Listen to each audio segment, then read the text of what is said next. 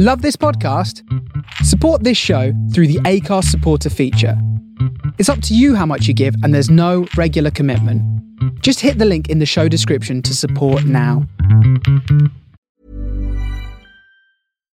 Hey, Dave. Yeah, Randy. Since we founded Bombas, we've always said our socks, underwear, and T-shirts are super soft. Any new ideas? Maybe sublimely soft. Or disgustingly cozy. Wait, what? I got it. Bombas. Absurdly comfortable essentials for yourself and for those facing homelessness. Because one purchased equals one donated. Wow, did we just write an ad? Yes. Bombas. Big comfort for everyone. Go to bombas.com/ACAST and use code ACAST for 20% off your first purchase. This is Paige, the co-host of Giggly Squad, and I want to tell you about a company that I've been loving, Olive & June. Olive & June gives you everything that you need for a salon-quality manicure in one box. And if you break it down, it really comes out to $2 a manicure, which is absolutely insane. It's also so easy to get salon-worthy nails at home with Olive & June. The difference between how your nails used to look when you did them yourself and now with the Mani system is a complete game changer. The best thing about Olive & June, too, is it's a quick dry. Dries in about 1 minute, lasts for 5 days, and full coverage in up to 1 to 2 coats. Visit oliveandjune.com/perfectmani20 for 20% off your first system. That's oliveandjune.com/perfectmani20 for 20% off your first system.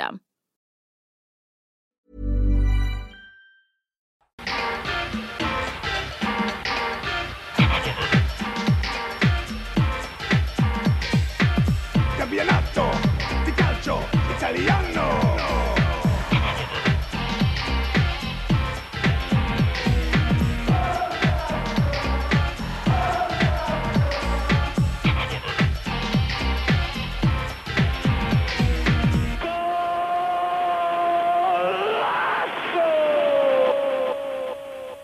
Hello, everybody, and welcome back to the Forza Italian Football Podcast. I'm here, and I've got a full set of people who I would have considered friends until about 30 seconds ago, but there's 3 people joining me this week, which is quite nice. I'm going to introduce them in order of professionalism. Vito Doria is obviously up first. Vito, welcome along. It's good to speak to you again. Hi, Connor. I'm good. Looking forward to the chat. And yeah, from the outside world perspective, I'm just glad it doesn't feel humid because the humidity in Melbourne's been crazy for the last 2 weeks. It feels very tropical. Let's not start talking about humidity, Vito, Okay. because I'll go with you on that one if you like to. Considering we're introducing the people in terms of professionalism, I think we can just bash on with this podcast, Vito, and have a chat ourselves. Okay. Unfortunately not. We've got to say that Kev Pugzelski is also here. Kev, you look surprised to be second on the list. Yeah, I'm a little surprised, but I reckon I get that. It's a bit like age over beauty, I think, more than you actually judging our professionalism. So it's more to do with the fact that Ewan did something ridiculous more recently than you, in that he did it as we were starting to record the podcast. So that's the third guest. Ewan, you're here. Yep, I'm here. I've done my ridiculous thing. I won't do any more, I promise. I don't think you're in a position to promise that, but let's see. I think I know you well enough to say that you probably will. And you'll probably say some ridiculous things when we start talking about a certain Portuguese player to have arrived in Serie A, but we'll get there. The recording is taking place as ever on a Sunday night, which means that there are only 7 of the 10 round 22 games to talk about now. So Milan, Spezia, Bologna, Napoli and Fiorentina, Genoa have yet to be played. The games that we will be speaking about are Sampdoria's 2-1 loss to Torino, Lazio beat Salernitana's B team 3-0, Juve beat Udinese 2-0. Those were the Saturday games.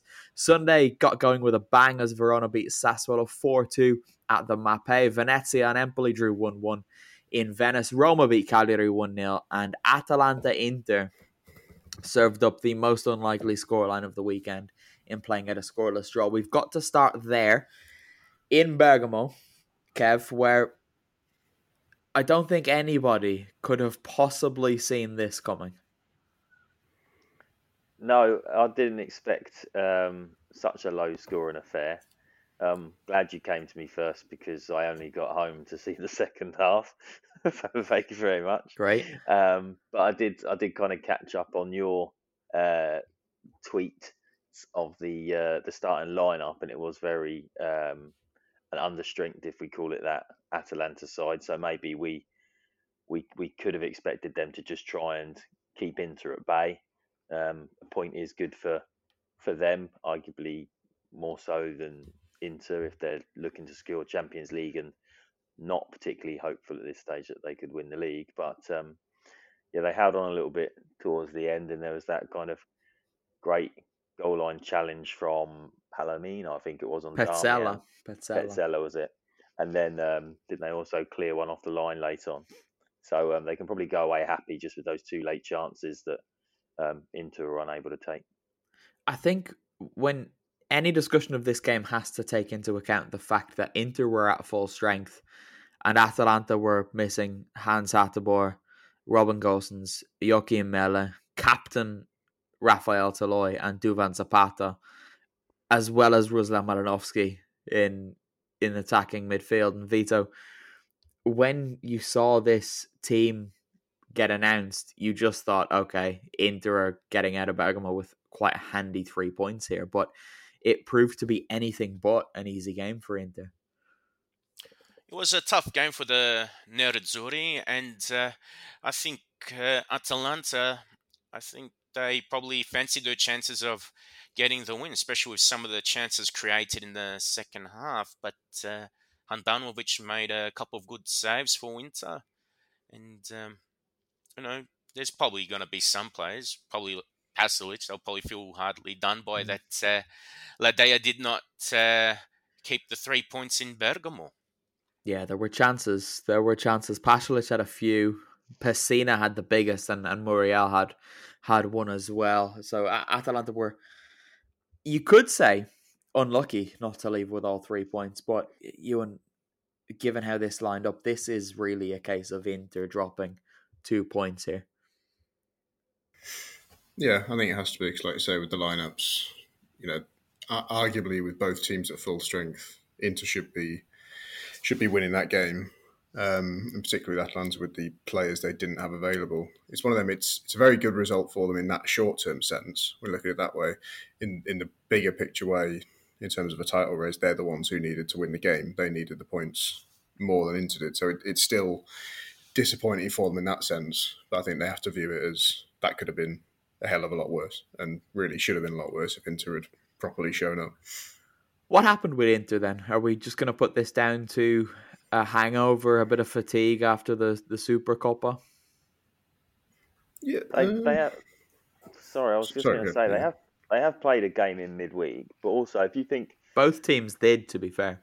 Yeah, but because we've got this kind of current era of sides dominating. We've had Juventus dominating the league, and you can rarely afford to slip up. We're kind of back into, if I can call it, an age of normality where you can probably lose 3-4 games, or at least drop 12 points and still be in a title race. And I think Inter at the start of the season, if they're looking at where they would potentially drop points, ignoring for a fact, for a moment what you said about the team, but they'll look at Atalanta away and think, we could lose that game. We could lose 3 points there.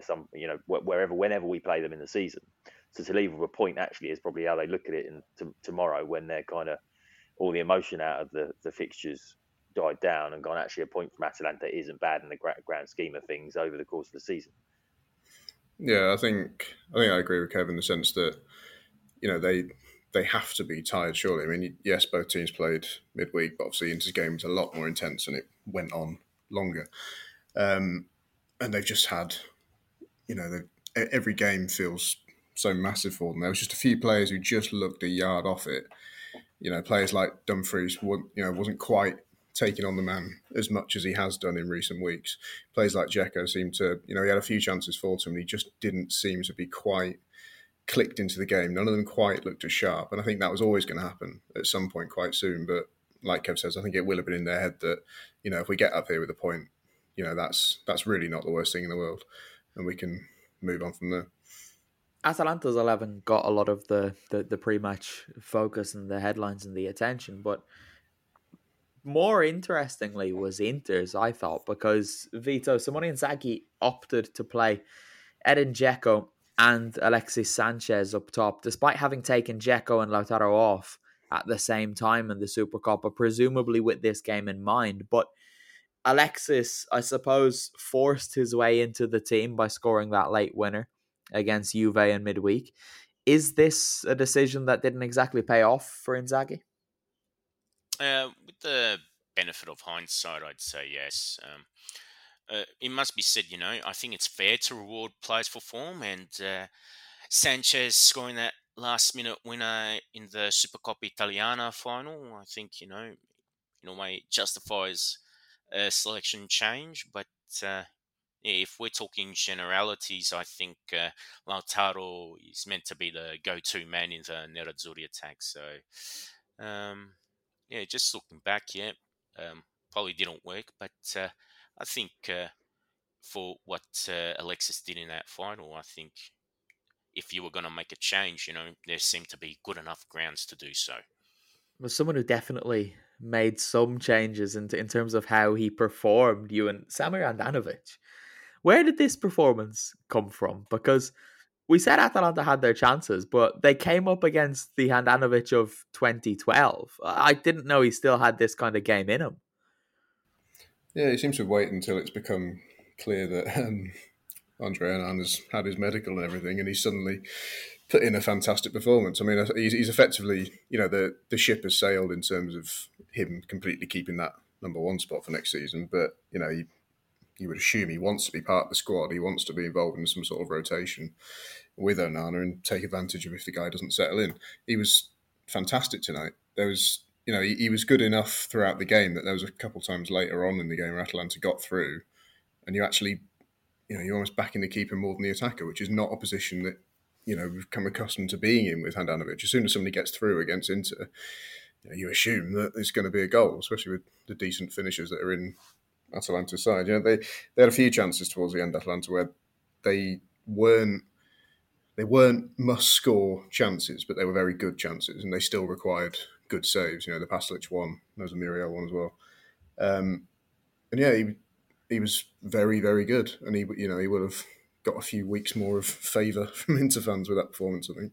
It's the Muriel one that is the save, because the Pasalic one where he went through and shot it on his left, I thought he kind of just ran out of space. I thought Inter defended that space really intelligently because Piccoli and someone else were available on the right, but they kind of covered that and reduced the angle for Pasalic. But when Muriel went through and then deceived Handanovic, as he always does, by going at the near post, you could see Handanovic's reaction, having expected it to go across him initially, was incredible. I just did not expect him to have that sort of speed and pace about him at that age. But it's a good performance. It is funny that it has come now and not arguably a year ago when his decline really started to accelerate. But if Inter can get performances like this out of him in the big games between now and the end of the season, well, then they'll be pleased with that. But on this game, just before we move on, we've got to address something that had little to do with the game until it forced its way into the conversation about this game. And we're going to have to go all the way down to Campania for this, because Napoli. Well, to be quite honest, I don't know what's happened here, but they've taken to Twitter and they've put out a very odd tweet, Kevin. I'm sure you've seen this. I'm baffled by this. While I scramble to try and find it, to read it out, can you make any sense of what happened? No, it was a very strange one. It's one of those where you think, have you just tweeted? I'll tell you what it's like. It's like you see a wedding picture online, and then you see a comment further down the picture, say on Instagram, and it's the ex-partner of one of the two people that have got married. And it's like, hope you have a wonderful life together. And it's like, are you really bitter? Are you actually okay? Have you had one too many wines at home alone while watching the wedding on, whatever, a live stream or something that they sometimes do? Televised wedding. We've seen two in Vegas, Ewan. We've seen two of our friends get married. live streamed from Vegas. But yeah, so it's one of those bizarre ones. You just wonder who's taken over the Napoli Twitter account. So the first tweet, I say first because there were unfortunately, or fortunately, I suppose, multiple of these, went out on the Italian account as you'd expect, which just said, like, Napoli congratulate both Atalanta and Inter for having played a beautiful match with, like, I don't know, honest and brilliant football. Now, it's the use of the word honest there that triggered my suspicion that they're maybe suggesting something. So that was at 20-11, not too long before we came on to do this podcast.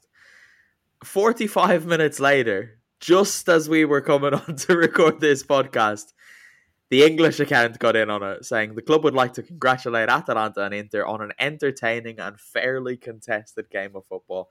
Now, maybe I've lived here too long, or maybe I've done work around Serie A for too long.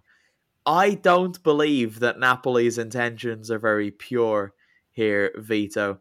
And I think there's something they want to say, but I don't know what it could possibly be.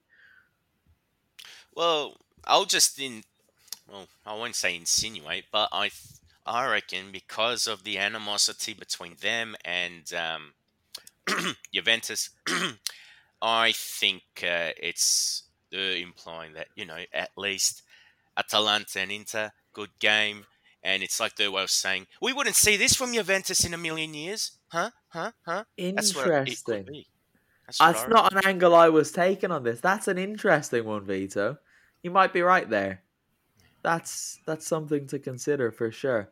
I thought they might have been getting at, oh, look at you two agreeing to play out a 0-0 draw. But I don't know. You've got some thoughts. Yeah, so what you just said is what I assumed you meant. Which, if that is what they... I mean, the draw suits them, no? Surely it suits them. I think if I was a Napoli fan, I'd want a draw here. Because it stops either team getting further. That's the beneficial result. They've got to be happy with that. So if that... I don't know if that rules out whether that's what they mean. I'm not going to try and get in the head of a... social media admin. It's even more weird, like you say, that it was 45 minutes between the two tweets, because that's what's really mad. It's like, say, have they just panicked and decided to whack it out on the other one, or have they, like, had time to think about this and thought, yeah, that's a nice thing we've said there. That's nice. Let's give that to the English fans as well. I think Vito's theory holds a little bit more sort of water than the one suggesting that either Atalanta or Inter played out a convenient draw. Maybe you think against Roma last week, Juventus purposely tried to throw away the game by playing so awfully in defence and only won by luck more than what was planned. But I would like to see now Napoli for the rest of the season, after every other Serie A game, to tweet out their feelings on the result. When Milan play tomorrow, oh, well done Milan for beating Spezia honestly and all above board. And if they just keep doing that for the rest of the season, I'll be happy. I suppose if we want to try and sort of give them the benefit of the doubt and be as nice as possible, we do seem to be seeing a lot more clubs having a bit more personality, as it were, via their official feed. So not necessarily in a good sense, but like there's been a lot of Spanish clubs that's been talked about where they're digging out refereeing decisions left, right, and centre. And your boys, yeah, they did it a few weeks ago, and the Venezia account in particular is one where they speak more specifically about what is actually going on in the game and stuff in their tweets, which is quite different. You almost wonder if Napoli are just trying something here. They're just like, I don't think it's come across well, and it looks a bit weird. And maybe it is more sinister than I'm being. But you wonder if they're just trying some sort of other direction and seeing how it gets on. Maybe they're just going to start being really nice to people on social media and see if it makes them more popular. I have no idea. I'm just going through Twitter now. I just opened up my home page, and everyone's still just confused by it, both in Italy and in other countries as well. The general quote tweet response seems to be, what? Sorry? What's this? You what now? And then there's Alistair McKenzie just saying, well, isn't that lovely? Which I think is probably the right take to have from this. And we're all just being a little bit cynical. But maybe Napoli were just really pleased with this result. And they couldn't go on and say, yeah, come on. So they wanted to say thank you for the result. Who knows? I think we've given this enough time. We've given it as much time as we gave the game. So with that, let's move on to another thriller, shall we? Roma beat Cagliari 1-0. And look, it was a penalty that won it for the Giallorossi. And Vito, I think Mourinho will see that as big a win as the fact that it was a new Portuguese signing that scored the winning penalty. Yeah, a lot to like for Mourinho there. He got the 3 points, and his compatriot Sergio Oliveira, who's just joined from Porto, he got the decisive goal. Also in Oliveira's press conference, he even said that he's been following Roma this season because of the general manager, Tiago Pinto, and also the coach, Mourinho. So, yeah, maybe this Portuguese bond might create something special in Rome later on. He's not a player that I've seen all that often because, to be frank, I don't watch Portuguese football. But every time I've seen him in the Champions League, I've been really impressed with him. I think it was the game against Juve where I just thought he was brilliant. It was him who scored the free kick that went through Cristiano's legs, right? He was sensational in that game. So I'm quite excited to have him in Serie A. It'll be interesting to see what Mourinho can get out of him. But based on the early words from both, it seems like that's a relationship, one of the relationships that's going to work for Mourinho at Roma. And Kev, I can see you're itching to jump in, but I'm excited about this. Well, that's probably why he's given him penalty duties over Jordan Veretout, because I was a little surprised by that, especially on your debut.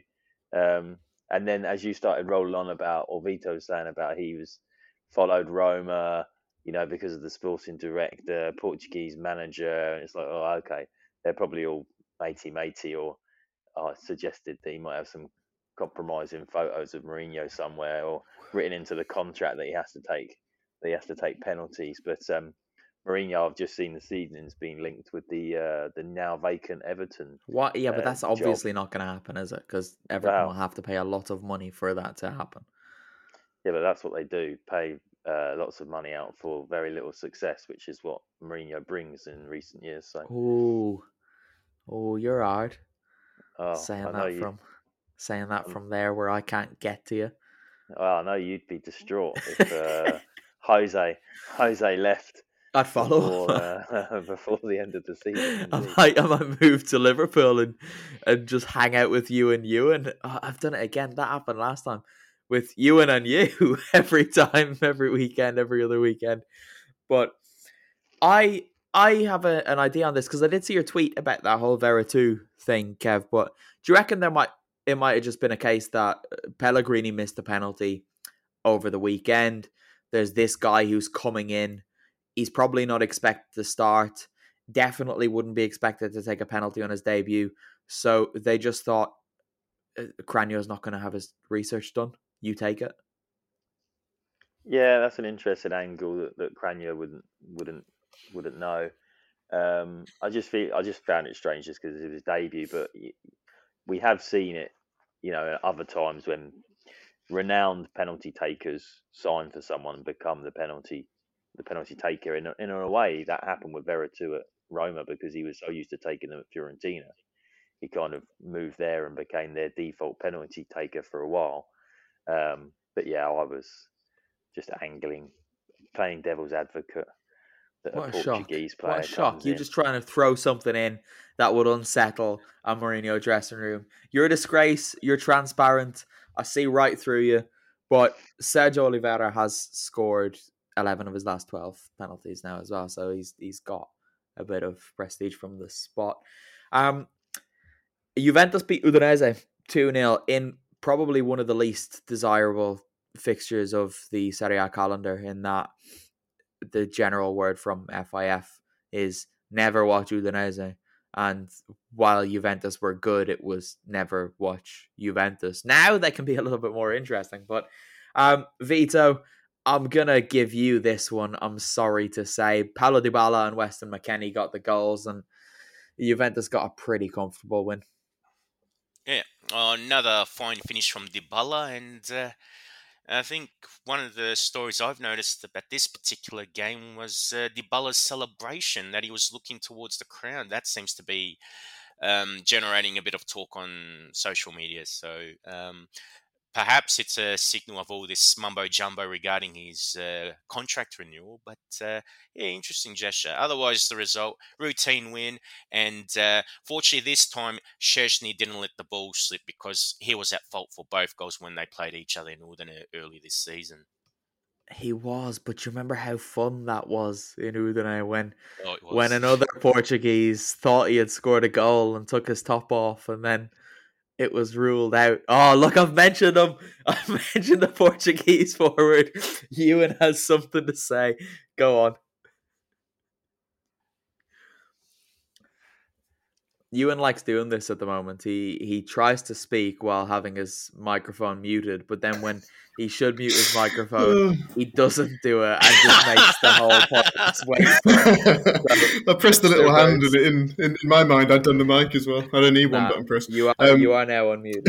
Yeah. No, I just want to say about Dybala. With this whole contract thing, obviously because of other work I do, it's something I hear more about.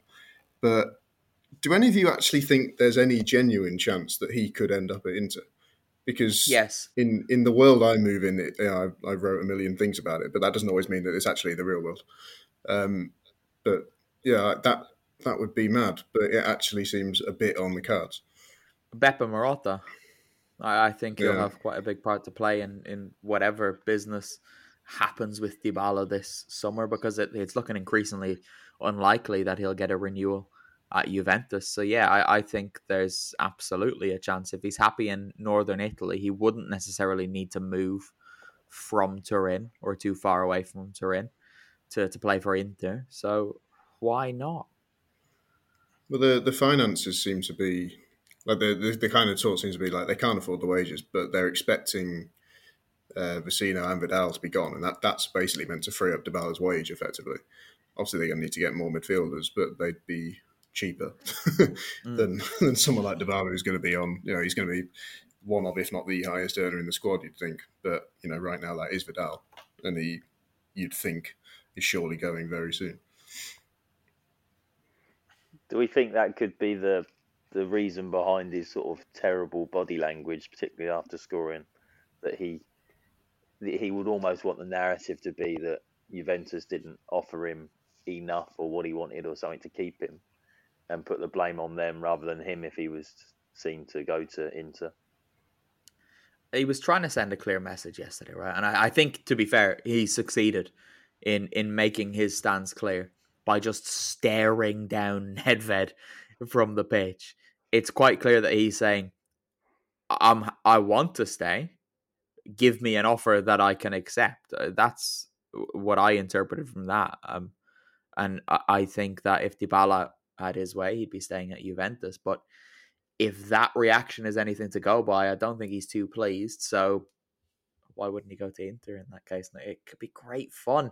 Imagine the fun, Kev, if Dybala leaves Juve for Inter in the summer and then wins the Scudetto again. Yeah, I'm sure everybody'd be over the moon, and Juventus would send a little tweet saying, "Congratulations, Dybala, for a wonderful, fair and honest Scudetto win with Inter." Do you know who might send a tweet in that situation? Napoli. Yeah. They might actually do that, because it'd make sense, wouldn't it? It'd wind up Juventus. If we're buying into Vito's theory as well, I think it would work. Yes. Vito, you're in charge of this whole theory. Would that fit?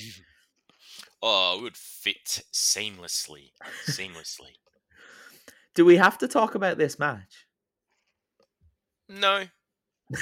Thank you. I do want to say that Weston McKennie scored again, and he's been a consistent figure for Juve throughout all of this nonsense over the last, since Allegri's been there. And I didn't expect, Ewan, that McKennie would be like a consistently good performer for them. Yeah, we kind of talked about him the other day, didn't we? And I just think I think he is very consistent. He's just asked to, he's kind of expected to be something he's not in that team.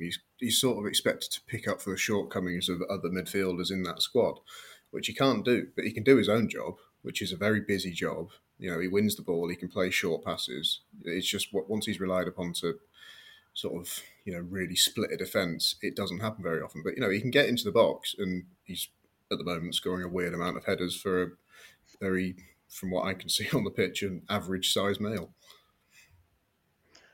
Do we think he's actually that good?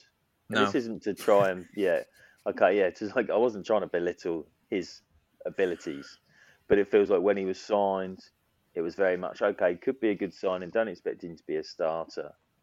But the level at which the Juventus first team are operating now is kind of why he's standing out, in a way that it's such a subpar, almost sort of midfield area that McKennie being good consistently is enough. I speak about sort of Champions League, Europa League level, and it's like, yeah, he'd be a solid starter for a side always qualifying for the Europa League, but that's probably not what Juventus really, really need. They need an outstanding midfielder to be contributing. Yeah, I think he's one of them. He's a shuttle run player, isn't he? He's in every sort of really, think of someone like, say, Darmian in last year's Inter team. He's not a star, but every team needs 2 or 3 of them. But at the moment, he's doing that without other stars in the team doing the really impressive bit, if you know what I mean, which means that his work can be lost, and it means that they're not winning as many games as they would if they had, say, someone like Dybala performing consistently, Chiesa, etc., Morata scoring loads of goals. I think McKennie would look like a much, much better player. Nail on the head. I'd have him in that category that Kev bracketed him in as well. That level of team looking to qualify for the Europa League, but for Juve's ambitions, he should not be the outstanding midfielder in that team. There's no way. But look, you're on this podcast for a reason. So let's get to it, shall we? Because there's a new Portuguese number 7 style player in Serie A, even if he's wearing the number 20. But you love Venezia. You love Nani. They're now together. He debuted and assisted a goal within 3 minutes of coming off the bench today as Venezia drew 3. No, they didn't draw 3-3. They drew 1-1 with Empoli. You must be pleased. Yeah, this is just lovely. I can just... Why is it lovely? Because is he not old and not very good? I don't really give a shit if he's good or not anymore. It's just... You're not allowed to swear on this one. I can't remember which way around it is. I can't remember if this is the sweary one or not. No, I just think... I mean, I don't think it's any secret on here that I'm a United fan. And if you told 11-year-old me that Nani in 10 years' time or whatever will be lining up for Venezia and Serie A, I just think that's really lovely and it's fun. And he's the sort of player, that's it. He's a fun player. And I'd like to think in these 6 months and however long he stays, he will score at least one mad goal, whether it be involving some sort of ridiculous skill or if he does. I don't know if you remember this goal, Connor, he scored one against Chelsea once, which was from about 70 yards out. We just belted vicious. Like, I've never seen a ball hit that. It was like arrowed. It was just still rising the whole time. And I just want to see him do one of them in that particular kit as well. It would just be lovely. Right.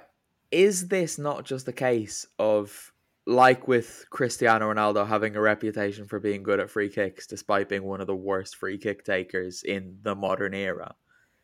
He scored a couple of them before, but he tried so many that he's not actually that good at long shots. I get what you mean, but I don't view him as a free kick player. I think he kind of gets viewed like that because in that United team, he was almost like Ronaldo light, basically. He was another Portuguese greasy-haired winger who wasn't quite as good as Ronaldo. But he was still an incredible player in his own right. If you see all his goals put together, he was amazing.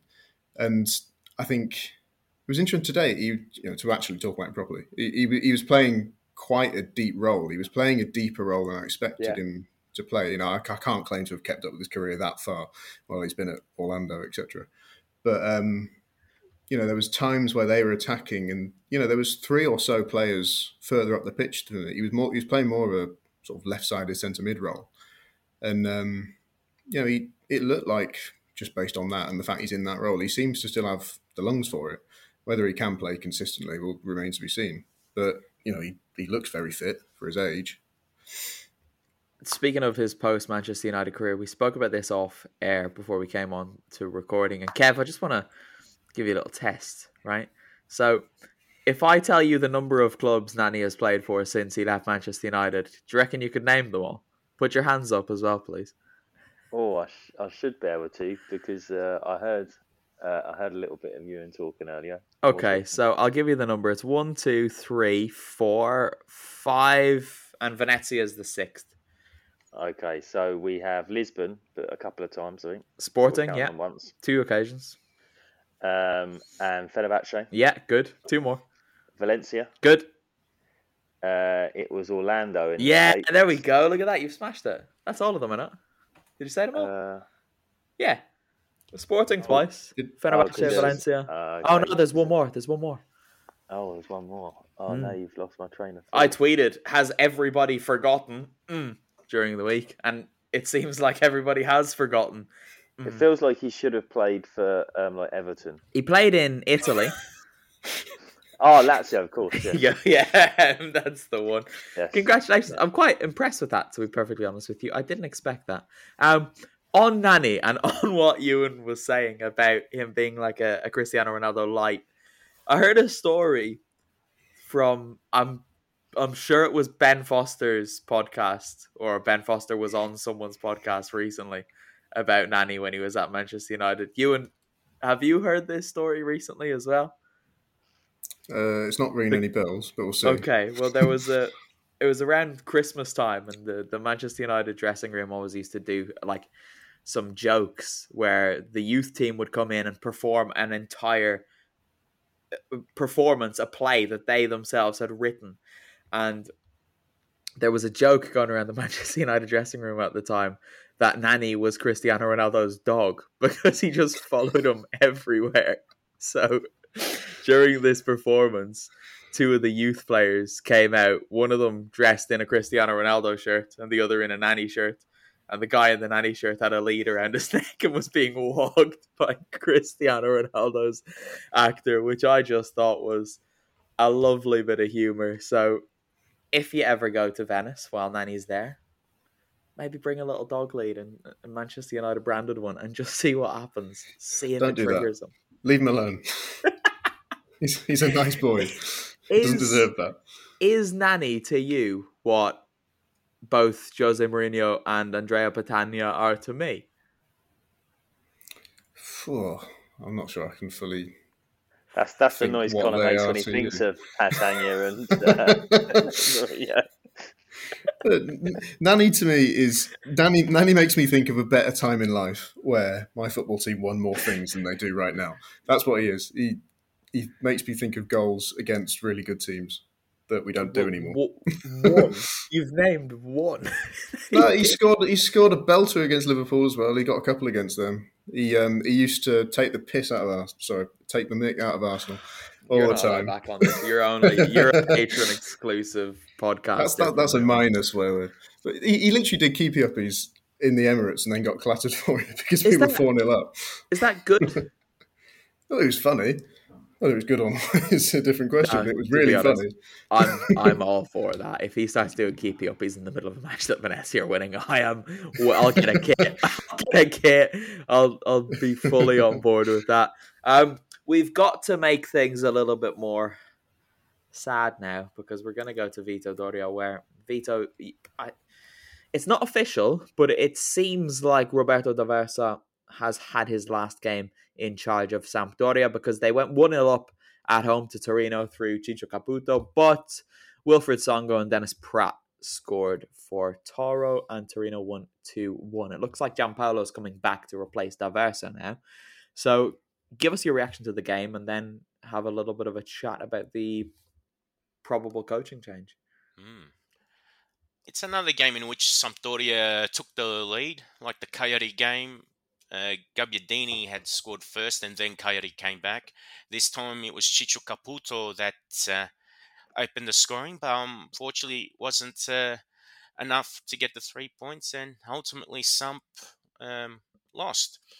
Even with Valdero out, Falcone played in goal like he did against Roma, and he made a few good saves, so he prevented the result from being a bit more embarrassing. As for this coaching situation, I think it's really come to a point where D'Aversa has to go because in terms of results, he's not getting enough consistency. And even just in terms of the general performances, I think he's really failed to really fix the defense. I think the defending in general has been very basic, very amateurish, and at times in which the Samp defense have looked like a bunch of training cones. I mean, we're talking about Italy here. You've got to have some standards with your defense. If you're defending worse than, say, the Australian A-League, and I can say that because I live in Australia, that's really uncalled for. So I think there needs to be a serious wake-up call. And the idea of Giampaolo returning is an odd one. Aside from the old saying in Italy that you shouldn't reheat cold soup, just by going back to an old coach, I think more than anything, the players don't suit his formation. He's a 4-3-1-2 man. This team's built for a standard 4-4-2. So I think in January, so far Sampdoria have signed a few players, but I think a few more have to come in if they're going to make a team that can somehow play half as good as what they did the first time around when Giampaolo was the coach. It's a bit concerning though, right? Because they went from Giampaolo to Di Francesco, and then Di Francesco left and they ended up with Claudio Ranieri, and that was just such a big jump from one idea to the other. D'Aversa is more similar to Ranieri, and now they're going back to Giampaolo. So in terms of building a squad, they keep building squads and then bringing in coaches that aren't suited to the squads that they've built.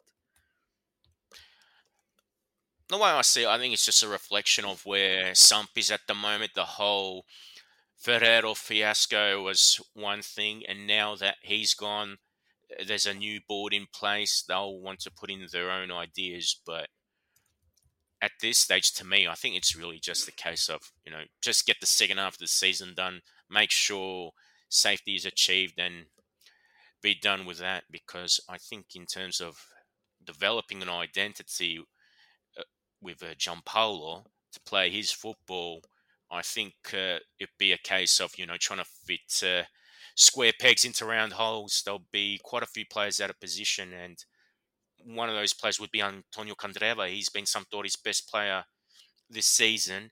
He's a right midfielder, right winger, and Giampaolo's formation doesn't really accommodate a player of Candreva's role. So it might require him playing in a position that he's not really used to. But yeah, we really just got to wait and see. We'll get on to the rest of the Serie A games in just a moment, because Ewan, I'm going to come over to you.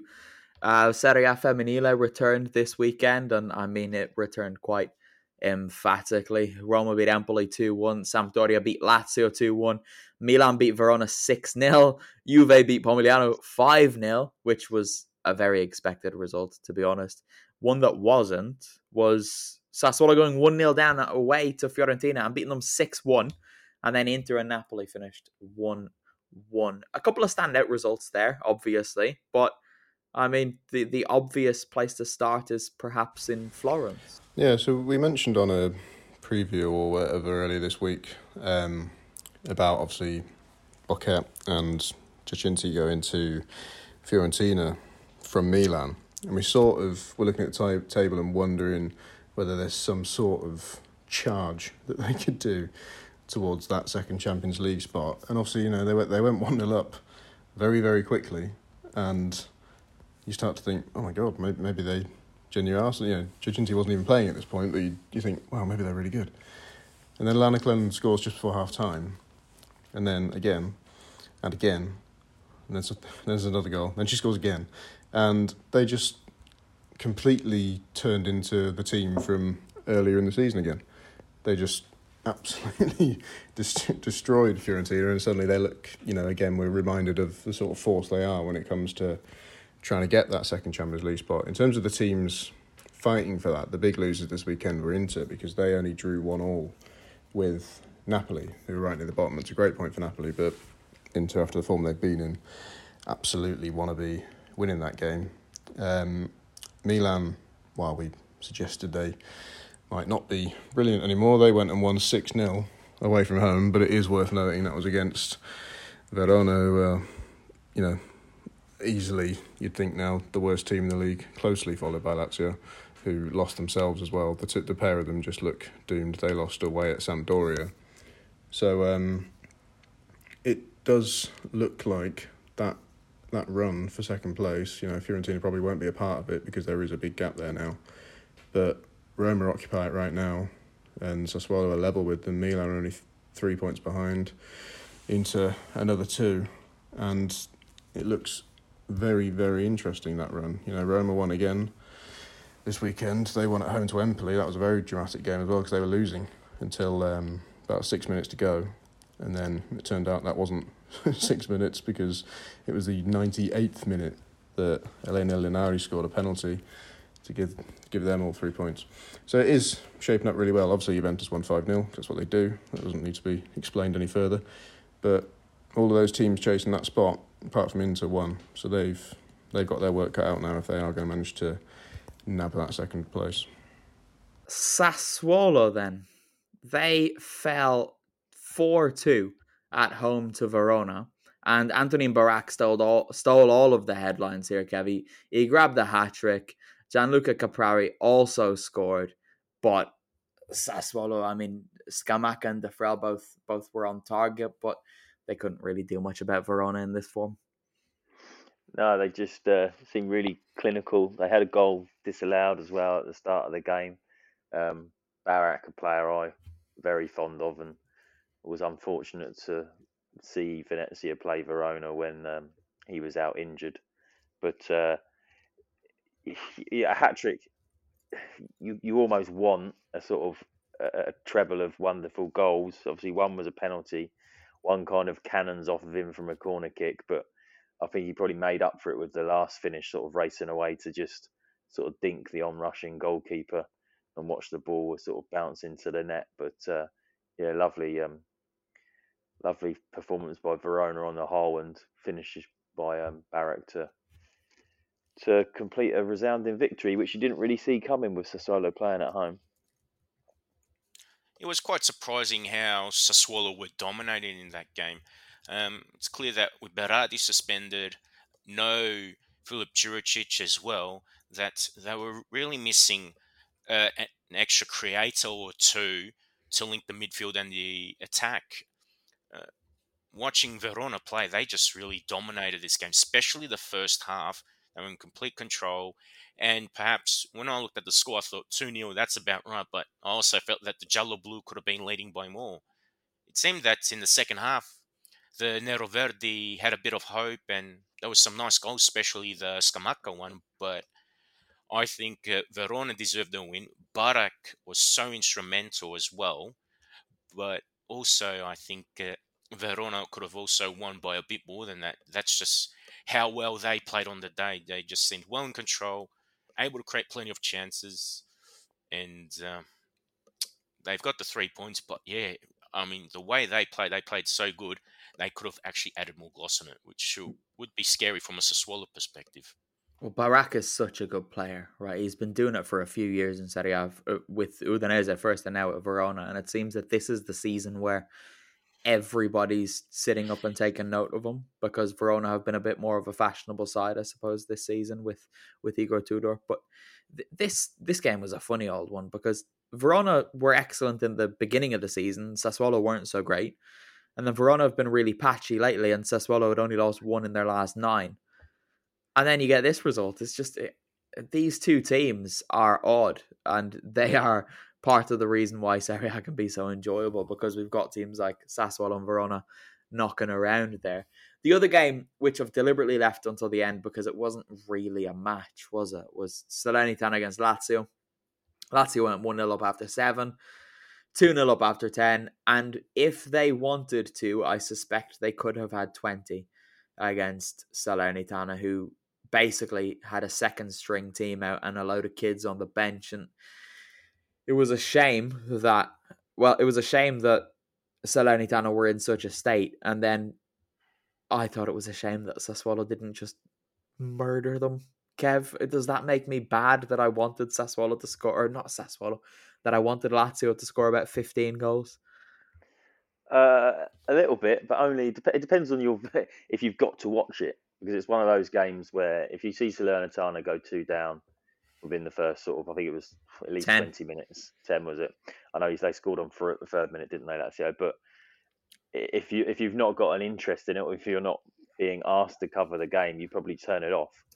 But I think if it's all you're watching, or you're a Lazio fan, you probably want them to score sort of 15, 20 goals and make it at least interesting. So I don't blame you for that, but I'm not surprised that kind of it ended up being a not embarrassing scoreline for Salernitana. I did turn it off after 10 minutes now, Kev. I know I like to poke fun at you for being old and things, but in the question that I asked you, I said that they scored after 7 and 10 minutes. Oh. And then you said they scored after 20 and I think it was 3. Are you all right? It's just because I don't really listen to you. And also after you'd called Lazio Sassuolo, I couldn't really take anything you said as sort of concrete evidence. It was only last week I did this as well, right? I have a thing. Sassuolo just come out of my mouth all the time. I mention them, I think about them when I shouldn't. It just happens, so I apologize. But to get onto what you were saying, Kev, I actually did do exactly what you were kind of suggesting. I tuned in to see, what might happen here. And then Lazio went 2-0 up very quickly, and after 7 minutes of them not trying to do much else, I decided I wasn't going to waste my time. Correct me if I'm wrong. Oh, here we go. This was the 6 p.m. kickoff, Italian time on Saturday. No. Is that right? I don't know. No, it wasn't. I don't know. Because I'm just thinking, because in the UK we have this ban on any televised football on a Saturday between 3 p.m. and 5:15 UK time. So I would have had to switch over and see that Salernitana were already 2-0 down, and probably would have just switched straight back off again. And I think it was absolutely no minutes. I think that's the one it was, the 6 o'clock one on Saturday. Yeah, so there could well have been a UK audience that didn't even bother to watch this after probably seeing Twitter alerts of goals going in and just decided not to put the UK broadcast on. Ewan? Yeah, just to confirm, I was part of that audience. We waited until 5:15 because I had no choice. Popped it on. 2-0. Watched the next 10 minutes or so to see if it would quickly go to 5 because it felt like it could. And then I moved on with my day and went and watched my own team. Guys, do you not use the internet? Well, yeah, but that's not the same. Just following it. You want to see it. No, as in... If you've got a legal television broadcast, for those 15 minutes, it is not worth trying to use the internet. If I'm not allowed to swear, you're not allowed to advocate the use of illegal streams. I didn't say either of those two words beginning with I or S. You and Kev said that. But all I was saying is that if you have access to the internet, there are alternative options. It's a lot of clicking, which mean that you don't have to miss out on everything. It's a lot of clicking everything. and admin for a quarter of an hour of Salernitana at home to Lazio. And too much advertisements of Ukrainian sex workers I do not want. I don't get those ones, Kev. I don't know what you're talking about. Different region. Different region. You're in the same city as me, right? Guys, we're moving on. I'm just gonna. I can't do this anymore. This is the last time the three of you will be on the podcast together. Monday night sees Milan, Spezia, Bologna, Napoli, and Fiorentina, Genoa. And in keeping with Lega Serie A's remarkably incompetent organisation, both Milan, Spezia, and Bologna, Napoli are playing at 6:30. on a Monday that's not a holiday in either of those two cities. So that's good. Loads of people will watch that both in the stadium and on the telly. I'm sure of it. And in the UK, where that's a 5:30 kickoff on a Monday, and in the United States, where that is a 12:30 or 9:30 in the morning kickoff, depending on where you are. So, like I said, yeah, really doing a good job of organising times for global fans and, of course, fans in the country where the football is played. But Vito, I'm sure a 6:30 kickoff is great for you as well, right? 6:30. Oh, probably for me it'd be the opposite because yeah, it'd be what, like 5:30 in the morning? 4:30. So yeah. Who do they want to watch that match? Who's gonna watch it? Nobody. It's ridiculous. On a Monday. Anyway. You remember I'm doing Milan and Spezia, right? Oh, yeah. So I'll be watching. Yeah. I'll message you after the podcast about that. But what I will say is, don't worry about it. Don't worry about it, Kev. You're not gonna have to watch that football match. Anyway, I didn't remind people at the top, so I will remind them now here at the end of the podcast. Patreon.com/Forza Italian Football. You can help us out by helping. Help us by helping us. You can contribute as little as €2 a month to help keep the everything up and running. €5 a month gets you a lot of bonus content on a weekly basis. And if you've got a lot of money, you can give us €10 a month and we'll love you more than we love the others. That's all. That is all. We will be back on Patreon very soon. Don't know when. For the preview pod, I guess, there'll be a written piece going up in midweek, but we'll be back in terms of in your ears on Friday for the preview podcast. That's all I've got to say. I'm not going to let the others say goodbye because I don't trust them, but Vito, you can say goodbye to the lovely listeners. Goodbye. Let's goodbye from the rest of them. We'll speak to you soon.